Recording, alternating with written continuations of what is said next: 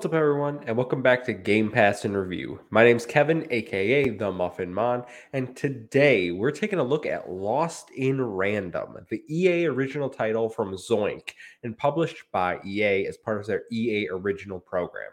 The game launched into Game Pass April 14th via EA Play. I've beaten it, so let's discuss whether it's worth your time. If you like these reviews, hit that like button, subscribe to the channel, and leave us a comment. Lost in Random was a title that piqued my interest from the moment it was revealed.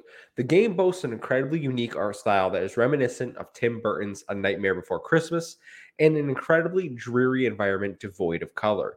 It's like Psychonauts if it had all the color and joy sucked out of it. You'd think that this would lend itself to creating an atmosphere of despair and darkness, which is what the game wants you to feel, but it never quite does at any point. Lost in Random thrusts you into a world where people used to battle each other and monsters using these magical dice. Using energy shards to power the dice and magic cards, this allowed the users to freeze time and use a variety of weapons to dispatch their foes. However, that age has been lost to time, and we're given the role of Even as our protagonist. Yes, their name is Even, and spoiler, their sister is named Odd. Today is the day where the queen who rules over the kingdom of random has decreed that all children over the age of 12 shall roll a dice to determine what part of the kingdom they will live their life in. Even Sister Odd rolls a 6, the highest possible honor, and is off to live with the queen. This game does a great job of clearly portraying that the queen and her minions are evil. Their grotesque designs and the way that they speak isn't very subtle, so we know that Odd isn't actually off to live a life of luxury. Years later, Even begins to have dreams of Odd asking her to rescue her, and Even sets out on her journey to save her sister. Along the way, she reactivates a sleepy magic dice named Dicey.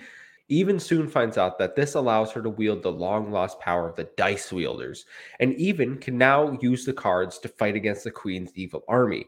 You learn very quickly that the kingdom consists of 6 towns that match the numbers on a dice, and Even's journey will take her throughout all of them as she searches for her sister. The actual gameplay of Lost in Random was not what I expected. I thought it was more of a platformer with some combat elements, but there's zero platforming in this entire game. Instead, the game will mainly consist of you walking from encounter to counter. When not in these encounters, you'll find yourself having 4 slow walk dream sequences or exploring one of the 6 towns you happen to find yourself in. The vast majority of these areas will have random NPCs you can chat with to get more lore, and there will also give you side quests. However, I didn't enjoy any of the side quests in this game in the slightest. They're often obtuse or just slightly annoying to do. They're not worth your time at all. I honestly found the world of Lost in Random to be pretty boring. After the first 3 areas, I beelined it and went straight for the main quest objectives. Even then, there's still so much needless and seamless endless dialogue in this game. Multiple dialogue trees to go down for no purpose since the characters aren't saying anything interesting or of substance. There's no real point in exploring the world of Lost in Random, as the only things there are to find are breakable owl pots for coins, dice doors, which give you more coins, and one puzzle in every town that if you solve it, you get a storybook page. Unless you care about the achievement for that, really no point in doing. However, majority of the puzzles, which are not difficult, are annoying due to the clunky controls of this game. Aiming does not feel smooth, and movement is not fluid in the slightest. You can spend your coins at a card shop to increase your collection and options when you're in battle. This allows you to have different types of cards, and this is where the game shines for me.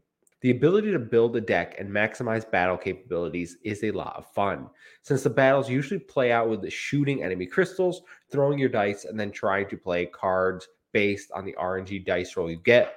There are cards with lower card requirements, cards that boost your number, and this opens up battle options.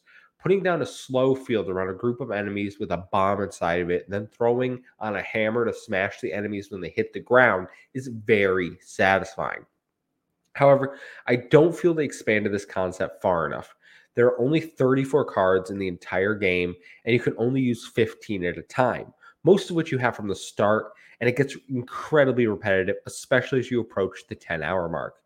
Lost in Random is a game I wanted to like a lot more than I actually did.